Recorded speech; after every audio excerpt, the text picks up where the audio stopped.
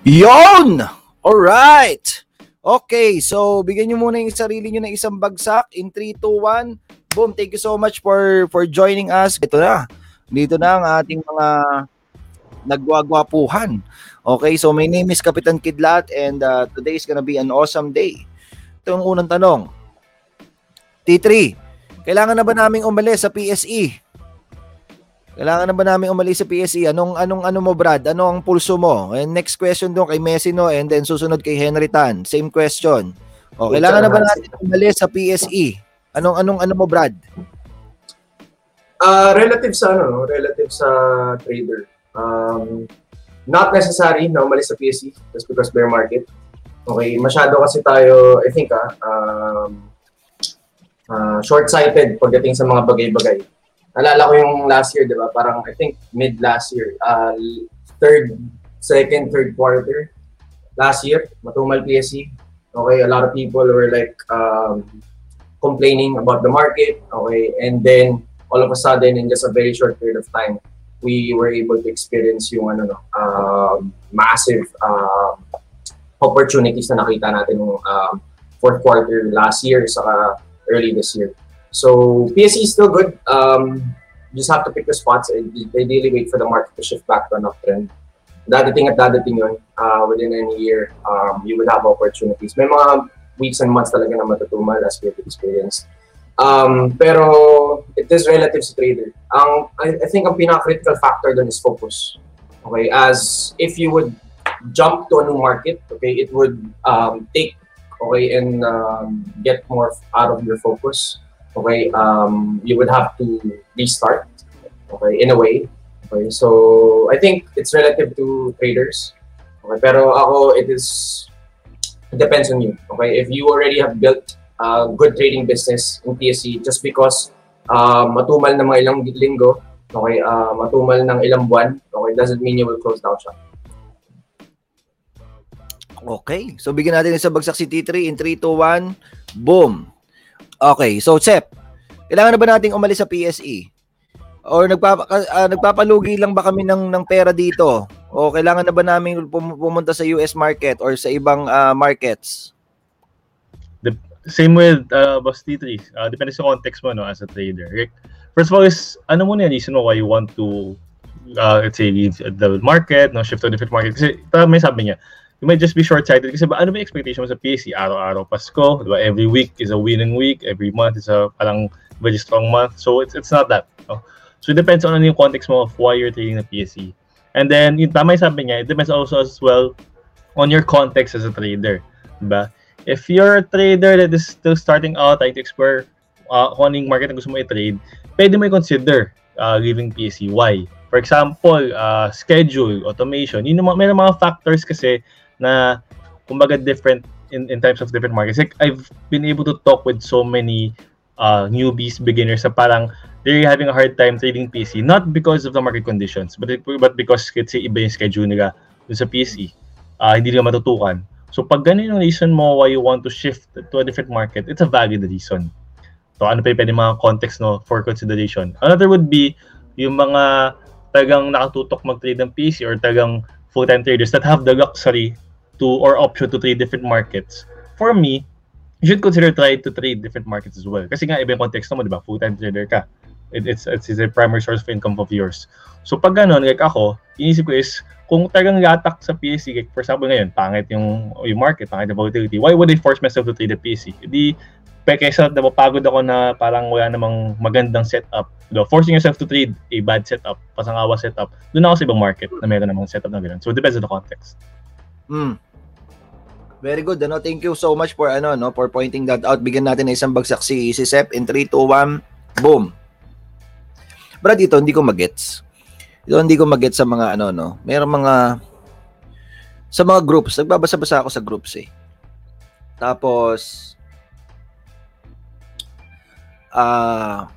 parang parang ang lumalabas, kailangan mong sapilitang i-trade kung hindi naman pasok sa sa setup mo or sa structure na gusto mo, just because kailangan mong ma-improve na kumikita ka regardless.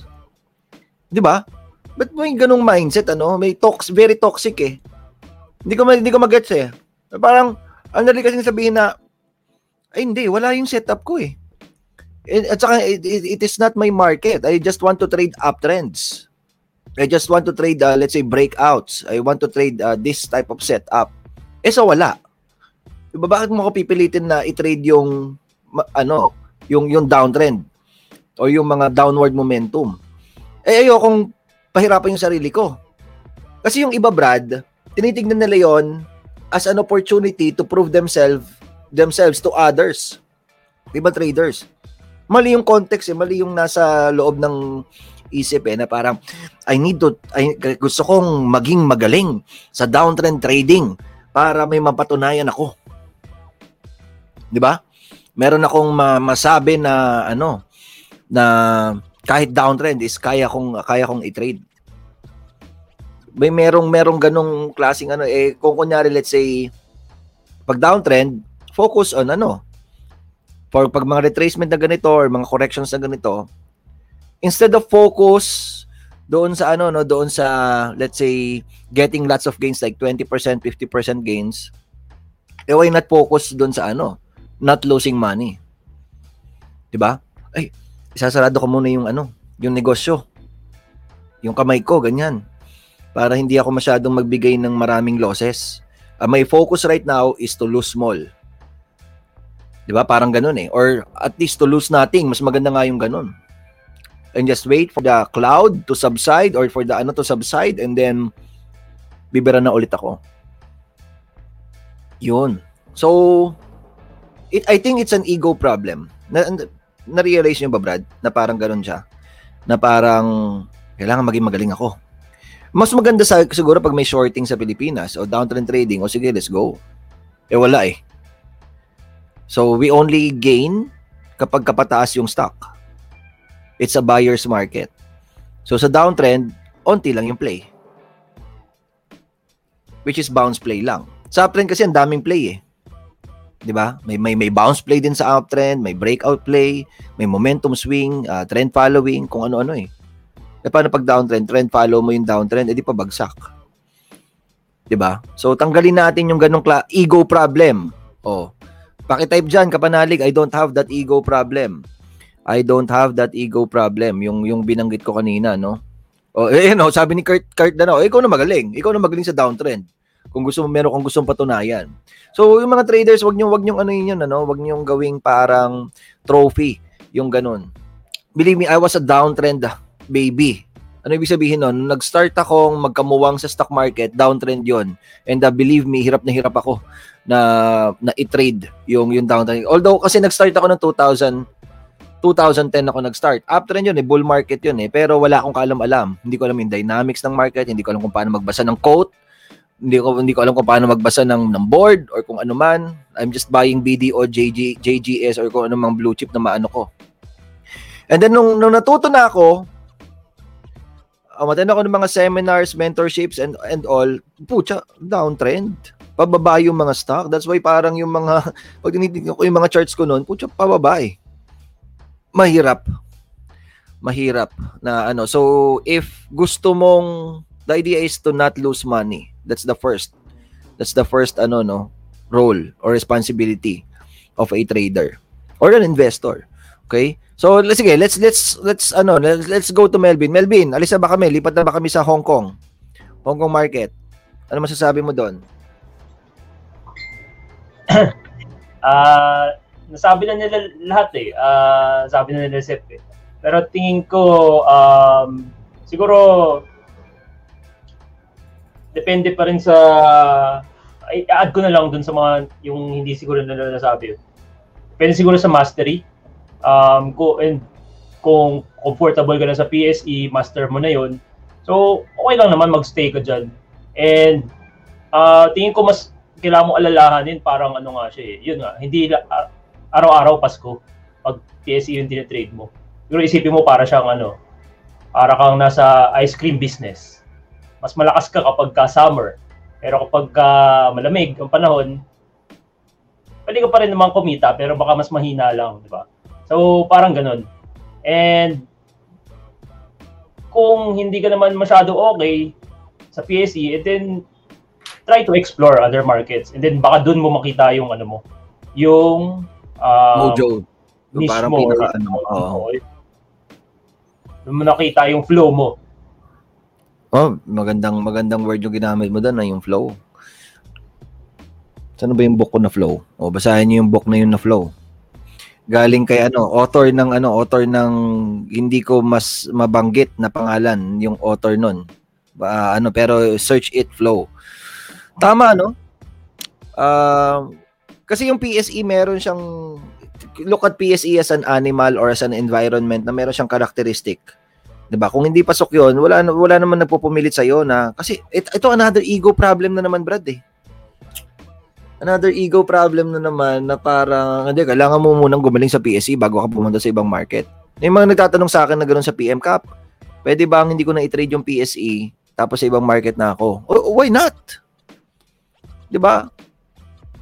Kung kunyari almost same lang din naman yung concepts ng trading pero nagkakaiba-iba lang siguro on 10% siguro na pagkakaiba pero 90% parehas lang. May mga onti ka lang na kailangan baguhin o kailangang i-modify. Pero yung majorities, hindi mo na kailangang baguhin. So wag mong ipilit na may mga ganito kasing plano, Brad eh. Pinaplano nila na sige, for 2 years PSE muna ako and then bigla akong lilipat na, ganun ito yung plano ko Cup, na ganito ganyan. Pero hirap na hirap ako sa PSE Cup eh. Kaya ang sagot ko, tanggalin mo yung hirap mo, wag ka na muna mag-PSE. Pupunta ka na agad dun sa US. Kasi kunyari, pinagpipilitan niya PSE, hindi naman pasok sa schedule niya. 'Di ba? Meron siyang work ng umaga. Bakit mo ipipili? Doon ko sa gabi. O tingnan mo yung GME, tumaas na naman kagabi, 'di ba? 40+%. sabay bigyan natin isang bagsak yung GME in 3 2 1. Boom. What a bounce ni nalawa kapon eh. Sarap ng GME. O 'di ba? Sabi nga ni Sir Sep, easy market daw ang US kapag siguro nasanay ka na dito sa PSE. Sep, bakit mo nasabi yun, Sep? Dahil ba maraming stocks doon? Maraming pagpipilian? Ganun. Some of the problems that you have in the PSE wala sa US. Kasi liquidity problems. Yung tipong kinakabahan ka kasi baka maubusan ka ng bibentahan sa bid and ask. Parang ganun. Diba? Ano ba? Stock selection. Yung pinipilit mo sarili mo dun sa kakakurampot na stock sa US. Ay, sa Pinas. Tapos sa US, spoiled ka ng options. Parang ganun. So some of the problems they have in the PSE can be avoided when you're trading the global markets. Okay. So yun ang it's a bigger it's like an ocean. So parang ano ba tayo dito? Fish pond? Punakan, nagsiksikan sa sardinas. Grabe yun. Pero pwede 300 stocks, ilan yung active? 200 lang siguro, ilan yung nasa volatility na side ng market, kung nasa 100 lang or less pa. Talagang parang mapapaisip ka rin And interestingly, merong mga traders, mga students ko rin na hindi sila naging successful sa PSE. Tapos nung lumipat sila sa eToro account lang or yung mga lumipat sila, putya grabe yung mga gains. Doon sa kasi nga abundant yung play, abundant din yung liquidity. Abundant yung liquidity. I mean, mayroon din liquidity. Hindi naman problema doon sa US and mas na sila. Sorry. Isa naman is mastery. Nakatulong sa mastery nila yung different market. Kasi nakapag-focus ka sa isang setup eh. Yun yung nangyayari din sa iba. Nagkaroon ng decluttering and clarity nung lumipat ka ng market. Kaysa sa Pinas, parang ang tagal maghintay na setup minsan. Ice Money, bakit nasa Pinas ka lang? Binibuild up ko pa yung FOMO ko, Kap eh.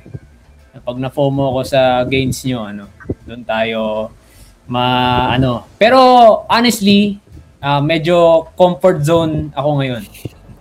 Hindi, totoo, di ba? Medyo comfort zone, real talk naman yun. Medyo nasa comfort zone pa, Medyo okay naman yung gains PSE, pero konti na lang siguro. Baka pag nakita ko yung mga post mo, Kap, baka doon na ako talaga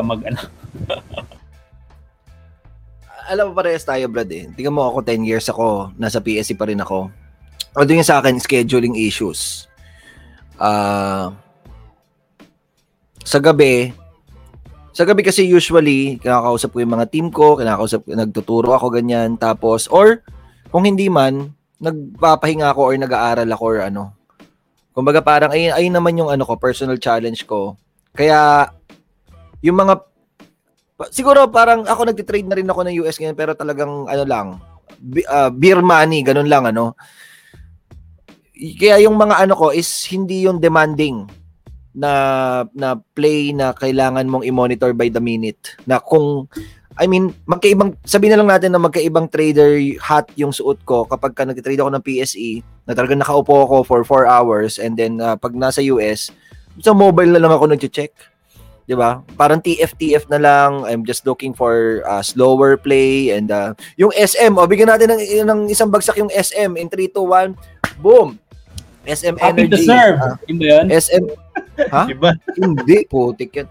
SM Energy Corporation ba yung tawag doon? SM Energy Corporation. SM Grabe, Energy. ano? Grabe yung mga, ano. Teka lang, nawala tuloy ako doon sa, ano, sa gusto kong ipakita na ano ako doon sa, ano eh. Ito, Brad. Ipapakita ko sa iyo, Ice Money, kung ano yung nangyayari sa ating dalawa. Law of sa marketing to eh. Law of diffusion of innovation. Okay? Law of diffusion. Natutunan ko to sa marketing. And dito sa law of diffusion of innovation, basically kunyari product launch. Kunyari iPhone, Brad.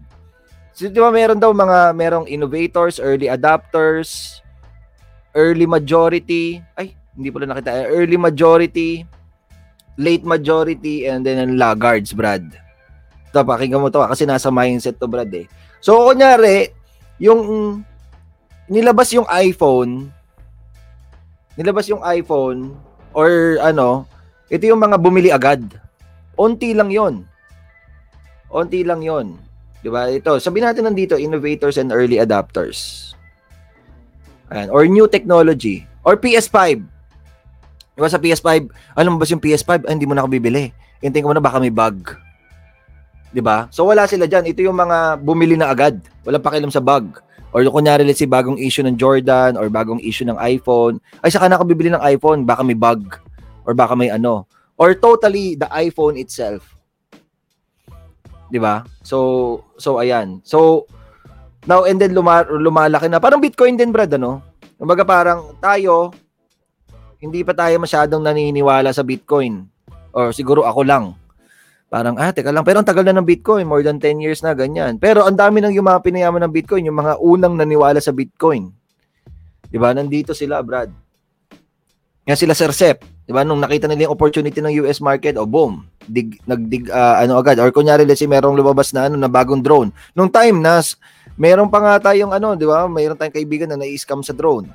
Diba? Nung time na lumalabas yung mga drone, and then meron mga Kickstarter na kasi it's a new technology, boom, and then nag-purchase ng drone through Kickstarter, parang gano'n eh, tapos hindi na dumating, yung mga gano'n. Kasi they are parang, gusto ko yung bagong technology na yan. So that's an internal battle na hindi mo naman kailangan na talaga parang i-take mo agad, may advantages and disadvantages din yon. Pwedeng flop, pwedeng jackpot, o kunyari, Pi Network. O diba, Pi Network, parang unti pa lang, ito yung kinakapitalize na unti, kasi biglang dadami. And then biglang mamamatay.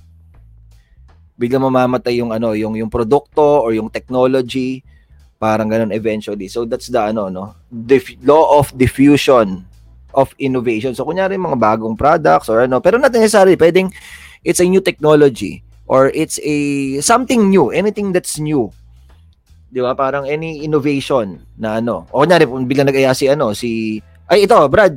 Example, yung kay Elon Musk, yung Starlink. O, di ba? May mga lumalabas na ng mga Starlink. Meron na mga nag-subscribe. Para ba yun, Sep? Subscribe ba yun? Or parang reservation fee lang nila. May reservation. O ako, dahil kunyari, parang, parang feeling ko mananakawan ako pagka nagpa-reserve ako ngayon dahil wala pa naman Antayin ko nang dumating. Nandito tayo. Brad. Kung ganun din yung mindset mo, nandito tayo. Inaantay natin na parang maging mature maging mature na yung mga bagay-bagay. Most of the time, actually ako, nandito ako sa late majority. Very skeptical ako eh. Very skeptical ako na parang, teka lang, mukhang flop yung Bitcoin, mukhang flop yung Pi Network, mukhang it looks like a scam, or parang mukhang pangit yung iPhone, mukhang pangit yung lahat pangit. Basta bagong technology. Pero kunyari sila Sir Sep, pucha, meron na agad sila sa Starlink or na parang ako baka dito SIM, sige, mga after 5 years pa ako bibili ng dito SIM, hindi ko ayokong So that's what I'm trying to Gusto ko rin na medyo pumunta ako dito banda. I'm just I want to try new things. Parang okay naman pala, 'di ba? Na So ano ba yung mga bago kong tingnan mo Brad, yung MacBook na ako, recently last year ako nagka-MacBook. Ay kami, meron ko na rin MacBook. O si Irbs meron na rin MacBook. So parang may kasama, may yun Brad eh. Tama ka eh, merong FOMO eh. Merong FOMO na O tama si Ricky, hindi agad-agad na-hype. Ricky Nendo. Diba? Hindi agad-agad na-hype na So it's a law na tayo, whether yung majority nandito, pero yung iba nakauna na. So parang dito naman ina-hype ng ibang mga marketeers yung ibang mga products, like kunyari let's say Pi Network, it's gonna be the next Bitcoin, di ba? Tingnan niyo yung nangyari sa Bitcoin, ang dami ng dito ng Pi Network na kayo, di ba? Ganun yung nila. So kasi almost same technology, parang meron lang ibang binago or what, or parang digital art, yung mga bago ngayon, mga NFT ngayon, or let's say Pokemon cards or mga NBA cards, paano ulit ngayon, may mga bagong lumalabas na mga ganun ngayon. Sige, sumakay ka na. Hindi, ayoko pa. Skeptic ako diyan. Saka na kapag medyo na. Pero nandun ka na pala sa sa late ng trend na lahat na meron na Airbnb, Brad. Ko lang, Airbnb. Nung lumabas may Airbnb, sumakay ka kaagad ng Airbnb? Ay, sumakay or kaagad ng Airbnb na kumbaga parang I think couchsurfing yung unang technology nun eh. Natandaan niyo yung couchsurfing? Sino yung nun? 'Di ba? Parang may na-experience ka mismo Sep ng couchsurfing? Skeptic pa ako nun eh. Basa-basa sa forums nun eh. Tsaka may mga nagkakanakawan, Brad. Flop siya. Yung couchsurfing kasi is basically bed space. Parang merong isang may account doon, tapos hihiga ka sa sofa niya or hihiga ka sa couch or not necessarily sofa or couch pero basically tutuloy ka sa bahay nila kung kunyari traveler ka. So ikaw Ismani, nung meron ng Airbnb, umano ka na ba agad? Nag-rent ka na ba agad sa Airbnb or parang pinatagal mo muna, humanap ka muna ng reviews? Ibang example ka, hindi naman ako ma-Airbnb. Grab. Grab, yun naisip ko eh. Yun nga rin naisip ko, Grab. Hindi, ba? Hindi, tama, rin. Parang similar tayo, medyo, muna. Ako, wala pa. Ako mga 2 years pa yata bago ako sumakay ng Grab eh. Kasi ang daming parang proof of concept muna. Tingnan ko muna yung experience ng mga kaibigan ko. Or angkas. Ang next na ganyan ka pwedeng sa sa vaccine, feel ko. Walang di ba? Parang merong early tapos merong I mean yung concept na inaano mo, hindi ko walang kinalaman sa other Tingin mo Kap, Pwede Vaccine? Hindi, yung vaccine ngayon, merong mga vaccine. Oo, Brad. Vaccine, di vaccine. Si Irbs, tignan mo Brad, si Irbs. Kung order na agad, Brad. Early adopters. Pero ibebenta mo. Kaya siya naman po mo sa Herbs. So, dapat, Ice Money, ayun yung i-try nating i-change man lang ng onte. Baka lang may onting tweak. Kasi, ang una kasing tanong is, ganito, am I missing a lot? On life or in business? Diba parang wala naman. Okay naman ako eh. Diba that's the question eh. Parang okay naman ako na wala akong Pi Network. Okay naman ako na wala akong Bitcoin. Diba laki ng tinaas ng Bitcoin pero I'm still okay. Okay naman yung buhay ko. Diba pero there are things na baka mas pwede pang maidagdag sa quality of life natin or sa business side ng natin. Diba? Sa wealth creation natin, health and relationships natin. Kung kunyari let's say i-try natin na kahit papaano, meron tayong i-add na mga ganyan, Brad, ano, mga excitement, new technologies or new ideas or new products na ano.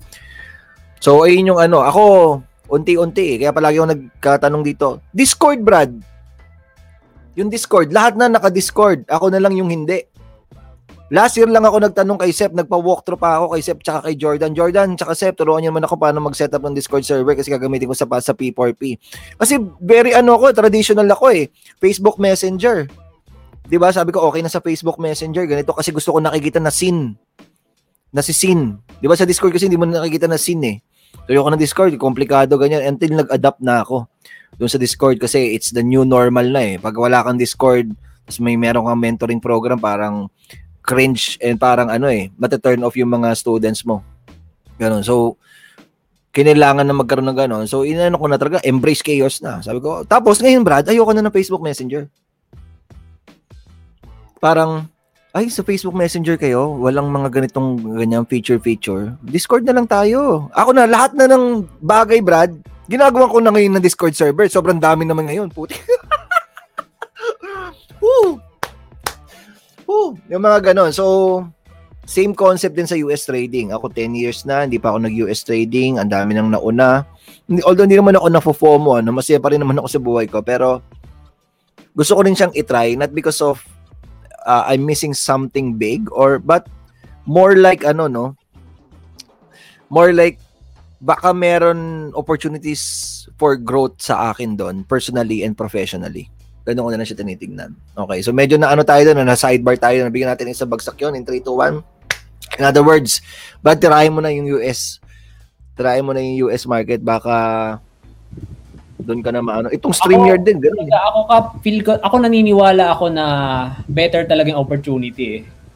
Pero ang hirap lang kumawala sa yung, di ba, ang hirap lang, doon lang kung talaga kulang sa push na ma-start yung yung momentum ng pag-aralan, yung masimulan yung pag-study habit. Kasi panibago ulit eh. Pero I think konting FOMO na lang. Konting FOMO, Sep, bigyan mo kami ng maipo-FOMO doon. Pakitaan mo ng mga gains doon sa chatroom natin. Pati sa mga marijuana stocks, itong dalawang to, talagang aktibo to pagkagabi doon sa chatroom eh, dahil may mga sinasakyan nila, mga energy, oil, marijuana stock. Sabi ko, may mga ganun pala talaga sa US, Well, exciting ako. Nandun na ako sa transition stage, Isaiah. Wag mo na akong antayin na ako yung magpakita ng mga gains. Baka hindi mo na ako makita sa PSE. Baka every MYM, wag na kayo umalis. Wag na kayo dito sa PSE. Dilipat tayo sa sa US market lahat. Pucha. Naka-Lamborghini ka na bigla ka pa, Hindi ka na nagbabike-bike. Pucha, naging Totoo yung comfort zone. Kasi ako bike na naman yung tanong sa akin eh. Tinatanong din ba sa ito, Tats? Parang, ba't pa ako nagsistay sa PC? Pag tinatanong ng students ko, ang sagot ko lagi is comfort zone. Parang nag-enjoy pa rin ako mag-trade ng PC. Parang ganun. Parang na siya, parang established business na para sa'yo. In a way, parang if you try to look at it, parang mas malaki talaga yun eh. Ang layo in comparison in terms of scalability, in terms of potential upside mo. Parang ang laki. Pero alam mo yun, ito na yung pinalakihan mo, may system ka running. Okay, kumbaga parang business na siya it's a stable business. Pero totoo, may actually ganun din eh. Question din sa akin ng mga clients ko last year actually. Bakit may exposure pa tayo sa PSE? Hindi tayo mag-rekta na lahat sa US. Although eventually, majority ng funds ko ngayon nasa US. Hindi mo pa rin mapakawalan eh. For some reason, nandun pa rin. Attached ka pa rin in a way. Same na same. Parang ina-enjoy ko lang. Pwede nga hindi na natin italit, parang hindi tayo tutok eh, parang ganun. Pero, yung comfort zone. Yan, Ice Money something to think about. Okay. So, MYM daw, Brad, sabi ni MYM 2 PM na. Di ba? Pwede sa hapon na daw, sabi ni Ken tsaka ni Chris. Okay. Anyway, sige. Kailangan naming sige, Melbs. Depende siguro sa tao, tsaka yun nga, comfort zone. Ako kasi parang mabilis ko lang binitawan eh. Parang parang nung nakita ko agad yung potential dun sa iba, parang tinamad na ako dun mag-stick ulit sa PSE.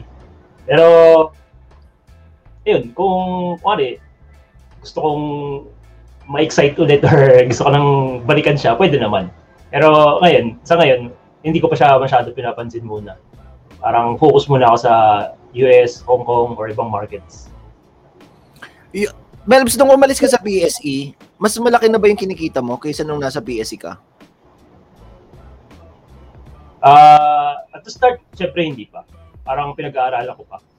Pero ngayon, ayun, majority na talaga nandun yung funds ko. Hindi. So, na-surpass na ang question ko is, na-surpass na ba yung ng profits mo right now, yung, let's say, 1 year profit mo sa PSE, yung top, yung peak mo sa PSE, kunyari gano'n, let's say meron kang, kailangan ba nag-start mag-trade sa PSE? Trading talaga 2015. So, tapos kailan ka umalis? Last year lang ba? Or 2019?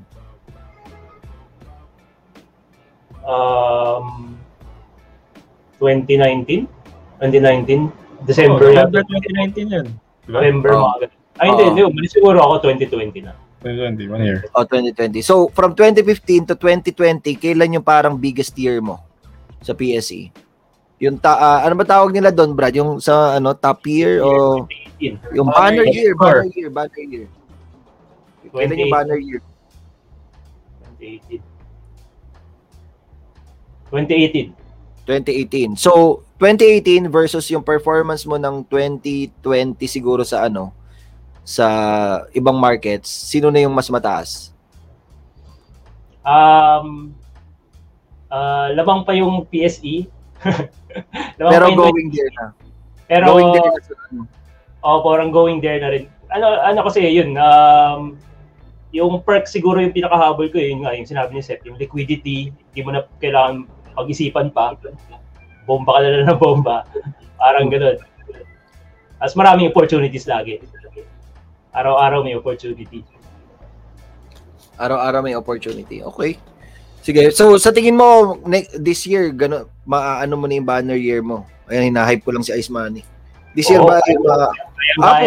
Ice Money, Brad, Brad, banner year daw. Kaya nang maano this year yung Gusto kong nasa resolution ko yun yung kumita naman ng dollars, no?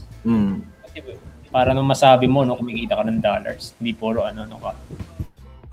Sige, pag-usapan natin, Brad, yung nangyayari sa market ngayon. Let's just, Ice Money, since ikaw at saka ako, talagang palong-palo tayo sa Kapag ganito ba, Brad, what's the general strategy for you?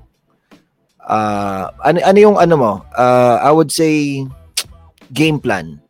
Nakikita mo ganito yung nangyayari, supports are breaking down, stocks are making new lows or lower lows, continuing its downtrend course from February or even deeper corrections. What's the macro for you? What's your game plan? Macro is not to give back. Yun. Yung kinita nung January, Feb. Yun yung pinaka all-encompassing na strategy. Yung minor level strategy is pick your spots. So, usually kasi napansin ko, for me and some other people, pag nagsosoli ka, sinosoli mo yun, hindi dun sa mga bread and butter mo Sinosoli mo yun sa mga half-baked, sa mga hindi mo naman dapat tinake, sa mga hinold mo na, hindi dapat kinat mo na, sa mga ganun, Pero if upon reflection, sa akin din, pag chinek yung journal ko, and then pag nag-stick lang talaga ako, either ma-avoid ko yung mga, yung mga hindi tumutuloy or yung maka-trade pa ako yun. Ma-avoid ko yung mga hindi ko dapat i-trade and mati-trade ko yung parang pasok talaga yung gamay ko, na kahit whether up or down, kasi kahit naman down, meron pa rin naman mga plays, diba? And of course, definitely, lesser yung allocation, wag tayo magpabida. Yun lang naman, I think narinig nyo na rin naman yung advice na yun. Kojic na. Wala, lang to. Ano ba to? Resolution. Apple resolution. MacBook Brad, lang to, MacBook camera. So, ang nakuha ko, Brad, is not to give back, pick your spots, and ano yung last, Brad? Don't over-allocate. Yeah, less allocation lang naman. Don't over-allocate or less allocation. Oh. Pick your spots, you mean yung mga plays talaga na alam mo kung meron ka doon. So kasama dito, but no half-baked. So yung sinabi mo about mas give back ka ng profits or mas may mga losses kapag sinasakyan mo na yung mga half-baked setups. Okay. Half-baked. Kasi 'di ba pag normal market or pataas, medyo forgiving na parang napapatawad yung mga mali mo or yung mga inefficiency mo na tutuloy pa. Pero ngayon medyo dapat medyo wala nang mercy yung market. Pabawiin talaga yan. In other words, pwede kang magkamali sa uptrend. May mga times na mali yung bili, tapos antay lang ako ng mga 20 days, aakyat din yan. Meron kang ganung opportunity sa uptrend market. Sa downtrend market, wala. Sa downtrend market, marami ka nang mga mali, bihira ka pa tumama, maging tama, parang ganun. Mas marami yung mali mo, pero very rare lang yung mga tamang So, talagang, kung titignan mo on a bigger perspective, on a macro perspective, huwag ka na muna mag-trade. Kung talagang hindi mo alam yung ginagawa mo. How about ikaw, Sep? What's your overall game plan sa ganito? Macro tayo, macro. Ganun din. Be defensive. Pick your stocks na parang tipong yun ba yung A setups mo, premium setups mo. Pag wala, stay away from the market. Tapos, siguro, iba yung expectation setting. So, yun yung isa sa remind ko sa students ko. Yung expectation setting nyo about it, say, how fast the move will happen, yung holding period ng mga plays, mas mabibilis, how you set your targets as well. Diba? Pag maganda yung market, pag bullish yung market, we can set higher targets Pero for example, kanina sabi ko sa kanila, I was reminding them, kahit pag meron kayong kinita ng onti, kahit mag-set kayo ng partial profit stop, on a business objective, kahit kuha kayong kalahati, sell kayo half, parang ganun sinasabi sa kanina. Kasi, if you notice kanina, like one day yung iba mga bounces bumagsak din agad Like I was trading binibenta ko agad half sa taas Tapos the rest na trail sa so at least hindi naging bato lahat ng profits, parang ganun. So parang I was telling them iba dapat yung mindset nyo pag ganyan yung market. Again yung sarili nyo, dapat merong congruence with how the market is moving. Ikaw, D3. Ako ganun. Bawas exposure, bawas risk per trade, lesser trades. Actually baliktad mas luminipis yung matchlist ko. Generally, pag maganda yung market, makapal yung matchlist. Like, I get to be more greedy when it comes to my targets. Mas makakapal yung stops. Pag pumapangit yung market, sobrang naminipis lahat. Ninipis yung stops, very quick ako in taking profits, tapos mas maliit lang yung exposure sa risk ng trades. Generally, so dati, like ang watchlist ko, pumapalo ng 8 to 12 stocks. Ngayon, wala na sa limit. Konti lang. Tama. So, lesser trades, fewer watchlist, lesser exposure. Ang dami sinabi ng T3, mga juicy lahat. Lesser exposure. Teka lang, may sinabi pala si Sep, quick gains. Expectation setting lang. Huwag masyadong expectations. Lower down. Pucha. Lower down your expectation. Tapos yung cap yung pag downtrend market kasi maraming mga traders walang base.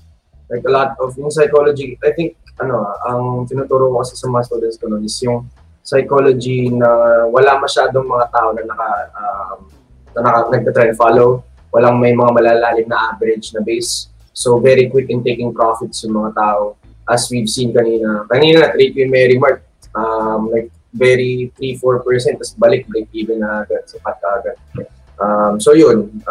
Yung targets specifically din, maninipis yung targets. May concept kami ng first trouble area. first major resistance you can see above price, buwelta na agad. So, usually, say, kunyari maganda yung market, extended may second target ka pa, malayo, okay, or wide yung trail stops mo.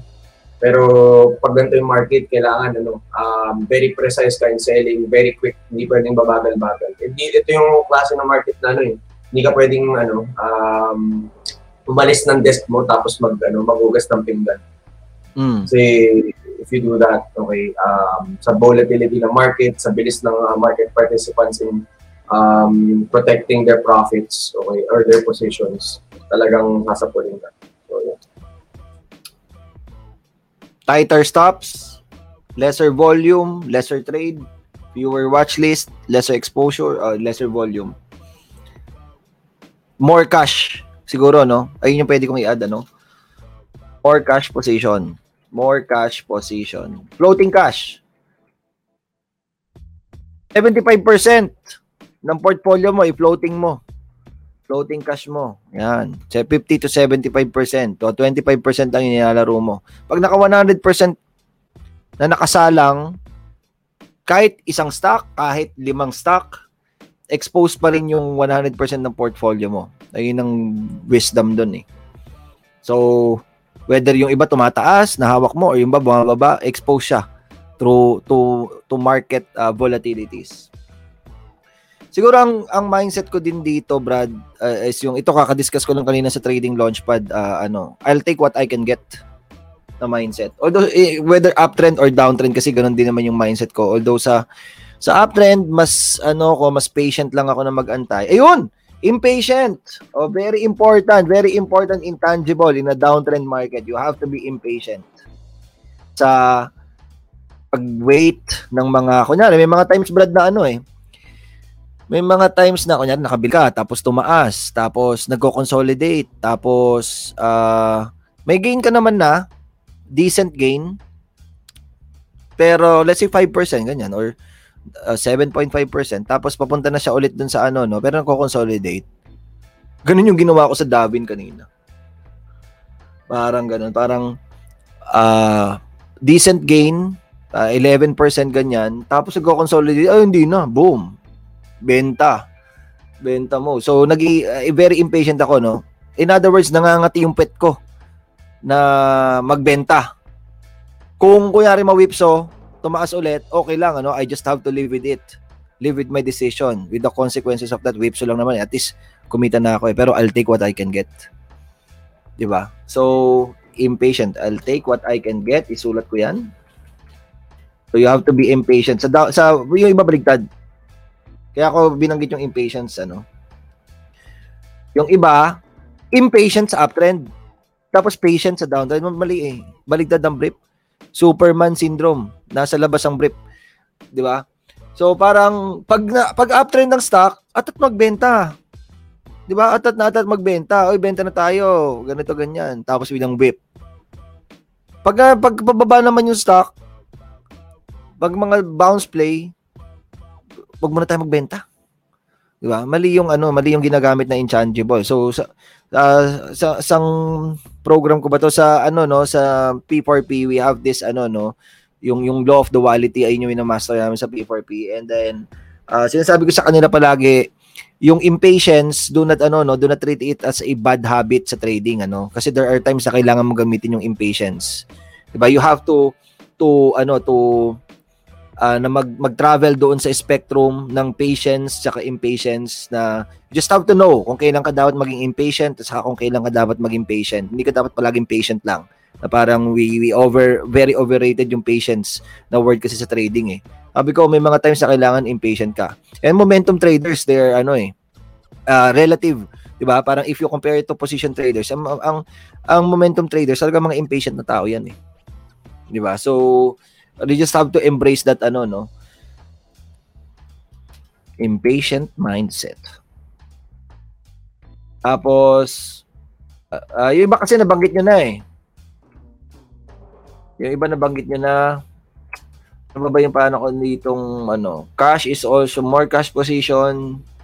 Yes, basically it Pero sige, kung kunyari let's say meron kayong pipiliin na play, let's talk about plays. Yung prioritization nyo ng play.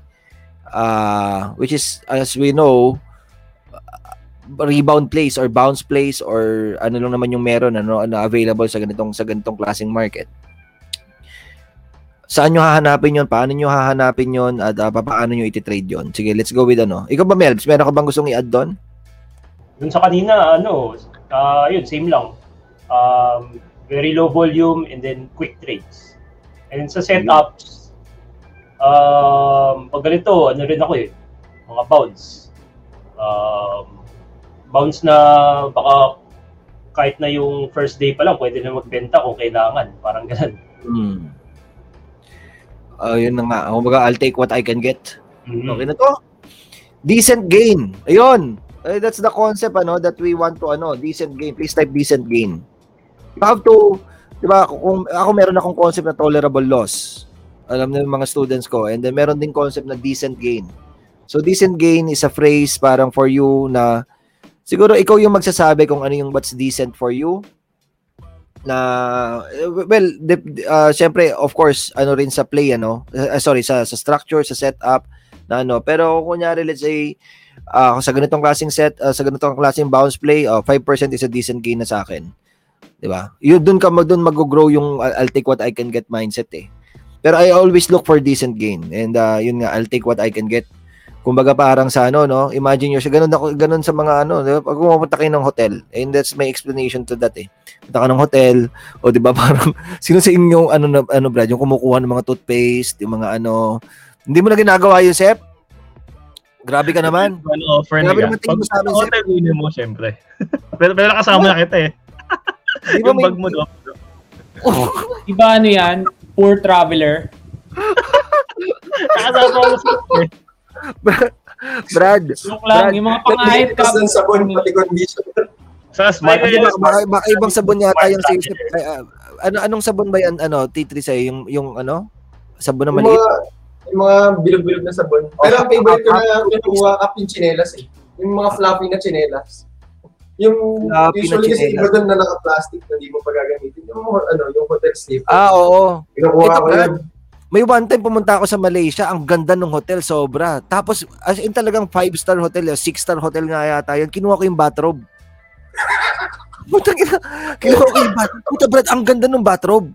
Saka libre yung bathrobe. Parang disposable o siya eh. Parang, nung sumakay din ako ng Malaysian Airline, kinuha ko naman yung, may bathrobe, hindi Malaysian Airline, ano ba yung kinuha ko nun? Yung kumot. Ang ganda ng kumot sa Malaysian Airline, Brad. Although takot ako nung sumakay ako ng Malaysian Airline, Brad. Kasi di ba yung Malaysian Airline nung di ba? Yung MH, ganito nangyari. Pero, putya, nung sumakay, sabi ko, ganito pala sa Malaysian Airline. Ang sarap ng feeling. Pero, ganun yung, ito si Ice Money, mga sabon na maliit, mga happy toothpaste, saka mga black na suklay yata, mga kinukuha nito eh. Mga meron ka bang niyan? Hindi, ito let me explain. Don't judge me, let me explain. Kaya ako ginagawa yon kasi para naman sa Airbnb. At saka, sometimes pinapasalubong ko rin yun doon sa mga napaka-cheap ko talagang puta.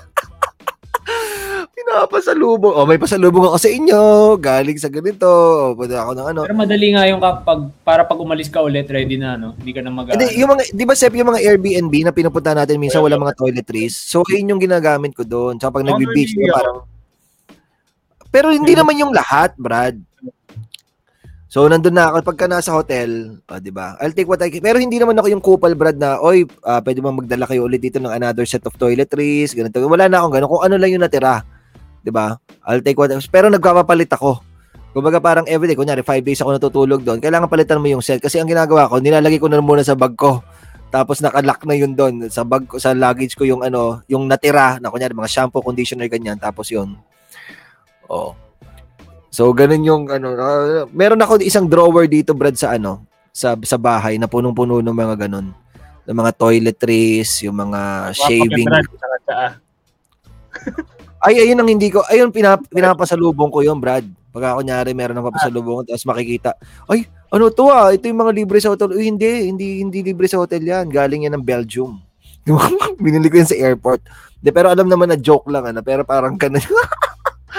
Ay, nakakamiss mag-travel, Nakakamiss nag-travel. Lalo na pag mapupunta ka sa yung mga 5-star na na mga hotels, grabe yung mga nila doon. Yung mga shampoo nila, Brad, mga malalaki. Mga malalaki tapos yung 'di ba yung minsan yung shampoo kasi sa ano, kunyari yung sa mga shampoo na pinupuntahan na Ice Money, talagang all-in-one na eh.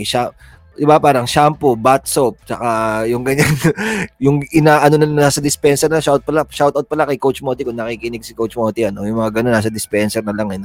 Mga ganun yung mga kinikwento ni Coach Moti pero dun sa mga ano brad, yung mga malalaki pa 'di ba shampoo, conditioner, bath soap and ano. Tapos meron pa akong one time na ano brad, yung salt bomb. Salt na ano, nilalagay. Sa bathtub. Oo, yung para sa bathtub. Pucha, sabi ko pwede itong pang Christmas party mga ganyan. So, pero anyway, that's the I'll take what I can get mindset, di ba? Parang vulture ka. Nadala ko yun sa market. That's why hindi ako hindi ako nanghihinayang o kunyari na whip or ano. Pero siguro, ito hindi naman totally 100%. May mga times na nanghihinayang ako. Kunyari, let's say, nagbenta ako ngayon, tapos bigla nag 50% the next day. Ayun yung parang panghihinayang na nangyayari sa akin. Or 50% in the next couple of days na parang hindi ko nakita there's an opportunity for a super play. So, dun merong panghihinayang. Puti, sayang yun. May mapapaganon ako. Pero, ganun talaga. Okay, so... ito si Gabs. Sabi ni Gabs, buti pa si Cap, may toiletries ng 5-star hotel. Dinadali ako, gravy pa din ng KFC at sukol ng creamer ng McDonald's pa din. Pucha, yung mga pag kapadeliver po ng ganito, tapos pasobra po ng ng ketchup, tsaka ng sugar or salt, ganyan. Collector si Cap. Oo, actually, Gideon, isa yan sa mga, buti napansin ni Gideon, isa yan sa napansin din ng mga kasama ko dito sa bahay, parang, nangongolekta ka ba? ng mga ganyan, mga toiletries na galing sa ganito, ganyan. Yun. Decent gay, new word, toiletries. Okay. So, ito medyo business side of na to. Yung mga ibang mga traders kasi Brad, they are busy taking screenshots of their portfolio while busy making instead of busy making money. 'Di ba? Yun nandun kasi yung karma.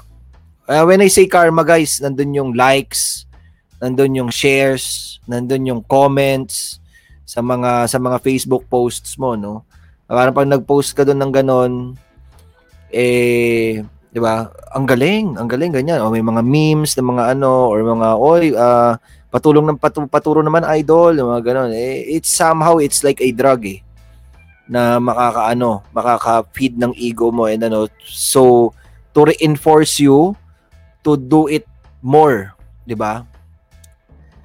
Pero hindi parang show me your your portfolio equity curve or what, diba? Pero yun, lahat naman tayo nagdadaan. Ako dumaan din ako doon or hindi ko naman ipinagkakait yun. Pero pansin niyo, hindi na ako masyadong nagpo-post ng mga kasi although tinatamad na rin kasi ako na mag-screenshot. Kasi Brad, na ako. Kumbaga parang na-embrace ko na yung trade series ang inaaral namin and that's what I'm trying to teach my students sabi ko sa kanila, do not analyze one kumbaga per trade. Kasi kunyari let's say accountability group tapos parang show me your best trade, show me your worst trade.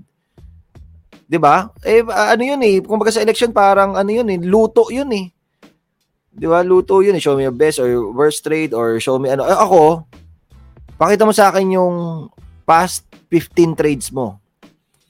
Yung gusto kong tingnan natin to on a micro perspective business from one businessman to another businessman. Tingnan natin kung ano yung nangyari.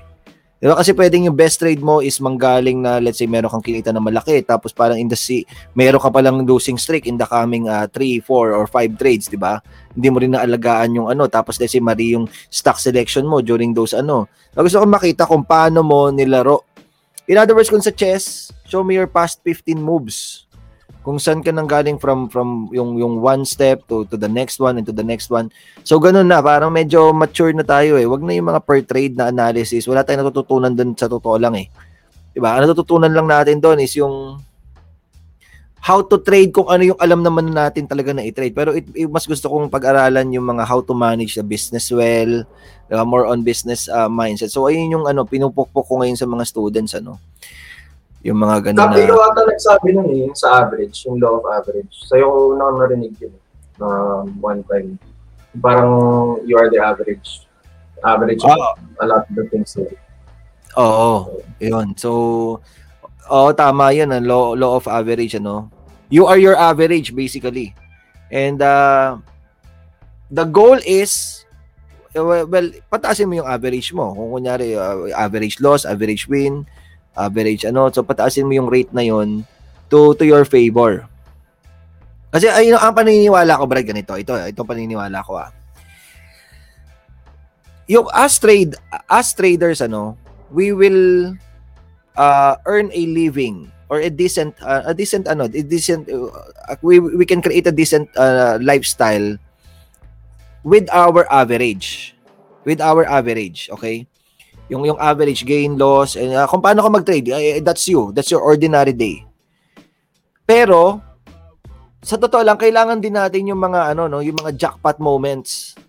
Kasi yung mga jackpot moments ay yun yung biglang magta-times 5 at saka magta-times 10. Pero hindi natin siya gino-goal. But sa totoo lang, yung by doing your average, by improving your average, somehow it's preparing you for those opportune moments. Dahil kung kunyari hindi mo pinagtuunan yung average mo, hindi ka magiging the right you para i-trade yung opportune moment na yun. 'Di ba? Yung mga ganung klaseng wala kang mindset. I mean, parang meron pa lang opportune moment na multiple ceilings. Pero you don't have the right mindset na napabenta ka agad ng 5% or 10% gain. Hindi mo nakita yung masyado kang chupitero, na hindi mo nakita yung bigger perspective, hindi mo nakita yung nangyayari sa chart, and then boom. So, ibig sabihin, na-trade mo nga yung isang ceiling lang, pero hindi mo na-trade yung bigger kasi pero dun lalabas yung Kumbaga parang your average trades will make you a living, but yung fortunes are made doon sa mga outlier trades. Yung mga nandoon sa market turnarounds, yung mga nandoon sa mga multi-bagger stocks na kailangan you have to prepare yourself para maging ready ka for those. Yun yung So, pag nagtatanong sa akin, pag nagtatanong sa akin kung paano i-prepare yung sarili doon, sabi ko, pataasin mo lang yung average mo. Not necessarily leapfrog na pataas. Kunyari, average gain ko is 5%. Tapos, ang goal ko agad is 10%. Oh, that's 100% jump na agad. Mali yun eh. Kasi, again, you are dealing with data sets. Diba? Yung average mo is sa data eh. So, kailangan you have to be patient with it. That's why yung iba, nai-stress sa pagtingin sa journal. Diba? Nakatingin lang sila sa journal kasi they are trying to move up their average significantly on the next trade para lutuin yung journal. Para, kumbaga, parang, ano ba yung i-fabricate yung success. I-fabricate yung journal na parang, ay, teka, ito yung average ko ngayon. Kapag ka na-gain ko to tomorrow or dito sa trade na to, tataas yung average ko. So, mali yun eh. With just one trade, gusto mo pataasin yung average mo with just one trade. Mali yun eh. So, dapat maraming trades. And you just have to be patient with that. So, hindi dapat, ang goal is not 5% to 10%. Ang goal is 5% to 5.1%, 5.2%, 5.3%, hanggang sa tataas na yun to 6, to 7, to 8, to 9, to 10. Without you knowing it, parang in 1 year, 5% yung tinaas mo. And that's big. Kung titignan yung quality ng trades, that's a huge jump. Kunyari, from a 5% trader, naging 10% trader ka, malaki yun, Brad. Or 10% trader, tapos naging 15% trader ka, that's a very huge jump, especially sa equity curve mo, sa entire capital mo, capital gains. So that's one of the goals, tingin ko. Nung Okay. Ucha, thank you so much for for raising that. Kasi mahalaga yun sa mindset natin na parang dito kasi sa sa mga downtrend play, talagang gigil eh. May gigil yung Kasi parang, alam mo kung sinong gigil? Yung mga hindi nakasakay ng uptrend, kunyari let's say sa dito, Sa dito, di ba? Magdo-12 na yata itong dito. Anong presyo nandito? O 12 pa lang dito, ano? So, di ba galing 90 ng dito? Tapos may mga naiwan na hindi nakasakay sa 12. Gigil kasi parang, ito 12 ulit yung dito, ano? Binili na ba tayo? Parang ganun eh. So, gigil sila na parang yung mga naiwan. Kaya parang, di ba, sa bounce play, it's getting early is as worse as getting late, ano? Hindi ka rin pwedeng bumili ka agad. Just like yung ginawa ko sa dito, kanina. Napabili ako agad. Hindi ko alam na hindi pa pala bounce. Pero buti na lang, napabenta agad. So, antayin natin yung support na plinat ni Sir Sep at saka ni Ice Money. Tingnan natin dun sa sa ilalagay nila dun na ayos na. O, bigyan natin ng isang bagsak in 3, 2, 1. Galing, ano? Na-cover natin yung technicals, yung business, at saka yung self-mastery. So again guys, be impatient sa pagbenta ng Take what you can get. Don't over-allocate. Diba? Lesser trades, fewer watch list, lesser exposure, tight stops. Be defensive. Yun ang mga sabi ng mga binabasa ko yung mga ko. Sabi na Ice Money, pick your spots, no half-bake. Ito pala Brad. Isang mindset ko sa mga ganito, no. Yung wag mong masyadong pagsisihan yung kunyari hindi ka nakasakay kasi sa downtrend bounce play, doon nag-uugat yung nag-chase ka dahil naiwan ka ng bounce. Tapos pag nag-chase ka, tatama na pala siya sa resistance, lugi ka na naman agad. So ako, sa mga ganitong klaseng markets or moves, ang isang strategy ko is very picky ako sa pag-click ng buy button. Tapos parang talagang sobrang baba ng bids. Sobrang baba ng bids, talagang mababa na parang aabutin ba 'yan? Putya, minsan magagulat ka na inabot eh. Aabutin ba yung bid mo? Kunyari nag-bid ka ng 3 pesos sa Davin kanina. 306 ba yung lowest ng Davin kanina o 3 pesos? Diba, hindi natin alam na biglang boom. Inabot pala. Yung Davin, anong presyo ng Davin few days ago? Few days ago nasa 10 pesos. Pucha, biglang ngayon 3 pesos na lang. So ako, kapag ganito, bid low.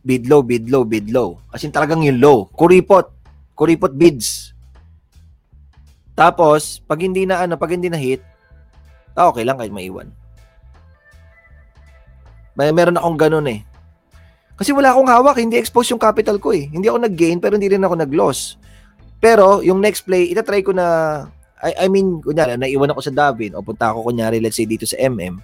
Or punta ako dito kunyari sa sa Prim. Huwag niyong isipin na, sabay-sabay na silang tumaas. Believe me, meron kayong makikita diyan na talagang pasok na pasok sa inyo. So, ganun ako. Hindi ako masyado nangihinayang kung kunyari naiwan. And, sa una, mahirap siyang tanggapin, pero it saved me a lot of losses. Dahil dati naman, dahil ayoko maiwan, sinasakyan ko lahat.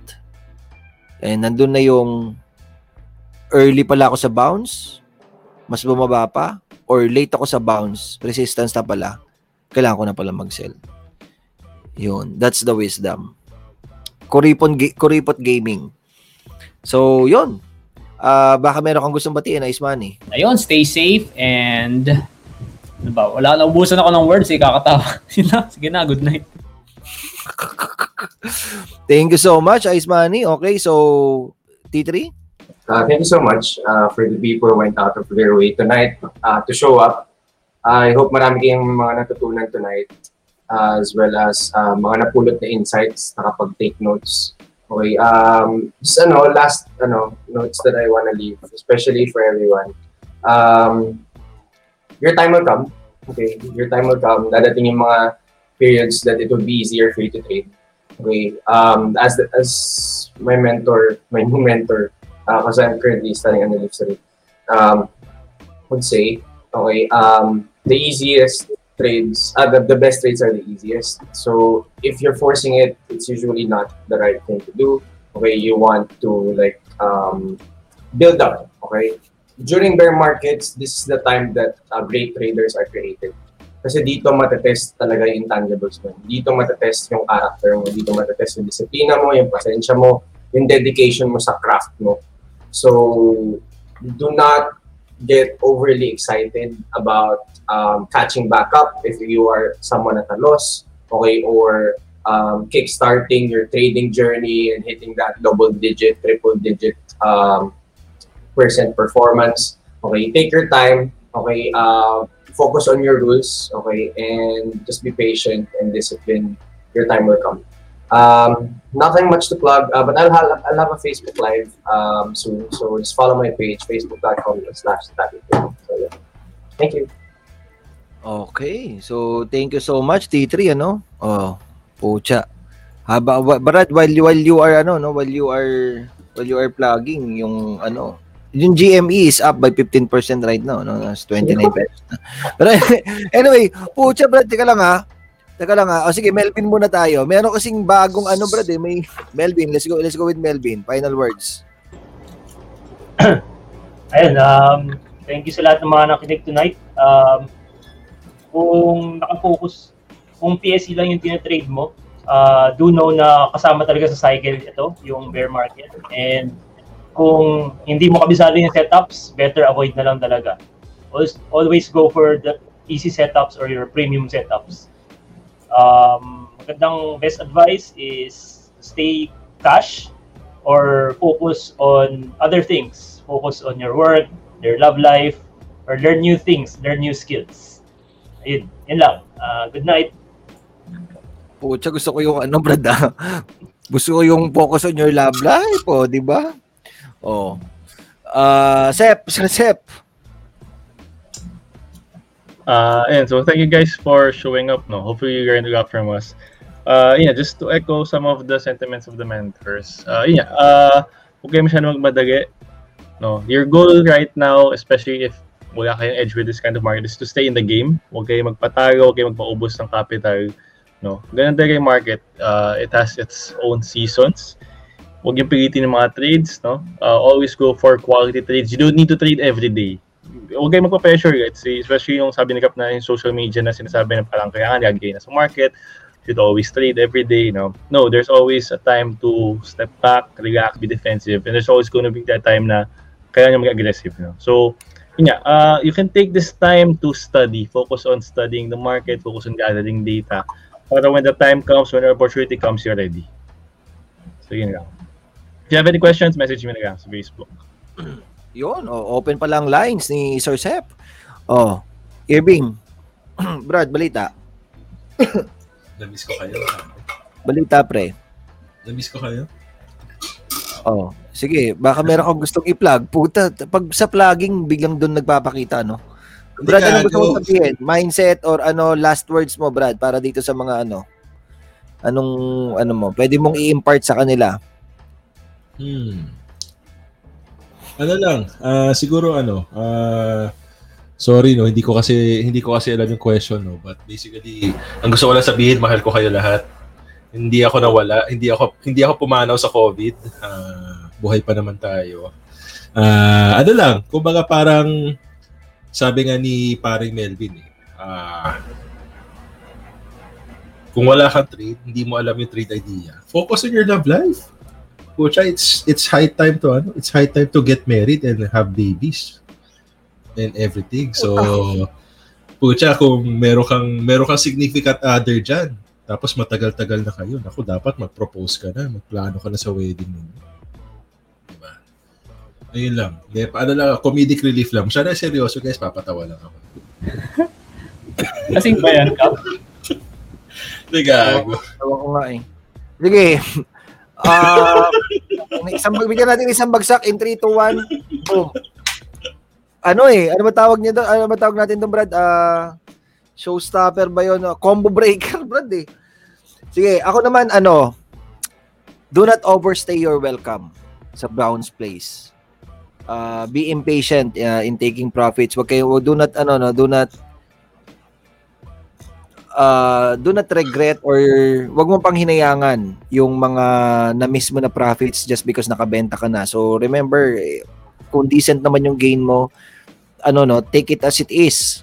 'Di ba? Take what you can get dun sa ganitong klaseng market dahil mahirap pa nag-squeeze yung market eh. So hindi siya forgiving sa mga ganitong klaseng times.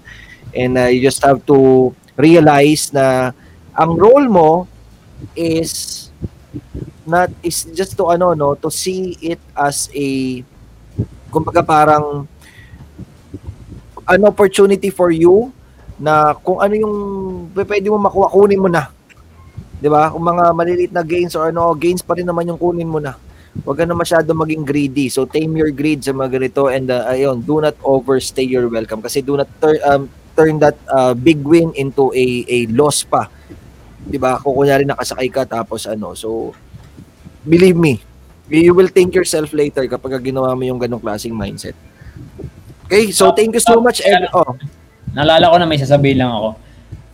Mabilis lang If nag-trade ka na last year, I'm sure na experience mo na yung worst or if not one of the worst market periods ever. And look at how the second half or yung patapos ng 2020 turned out, 'di ba? Diba, parang for me, it's my best year ever pa yung nangyari doon last year, no? So, don't be afraid na medyo bear or what. Kasi yun nga, cycle lang. Malay mo, in a few months, pumalo na ulit, diba? Ayun, don't lose hope. Yun. Ayos na. So, thank you so much, mentors. Bigyan nyo muna yung sarili nyo ng isang bagsak in 3, 2, 1. Boom! Okay, so salamat, mentors. Salamat, guys. Bye-bye!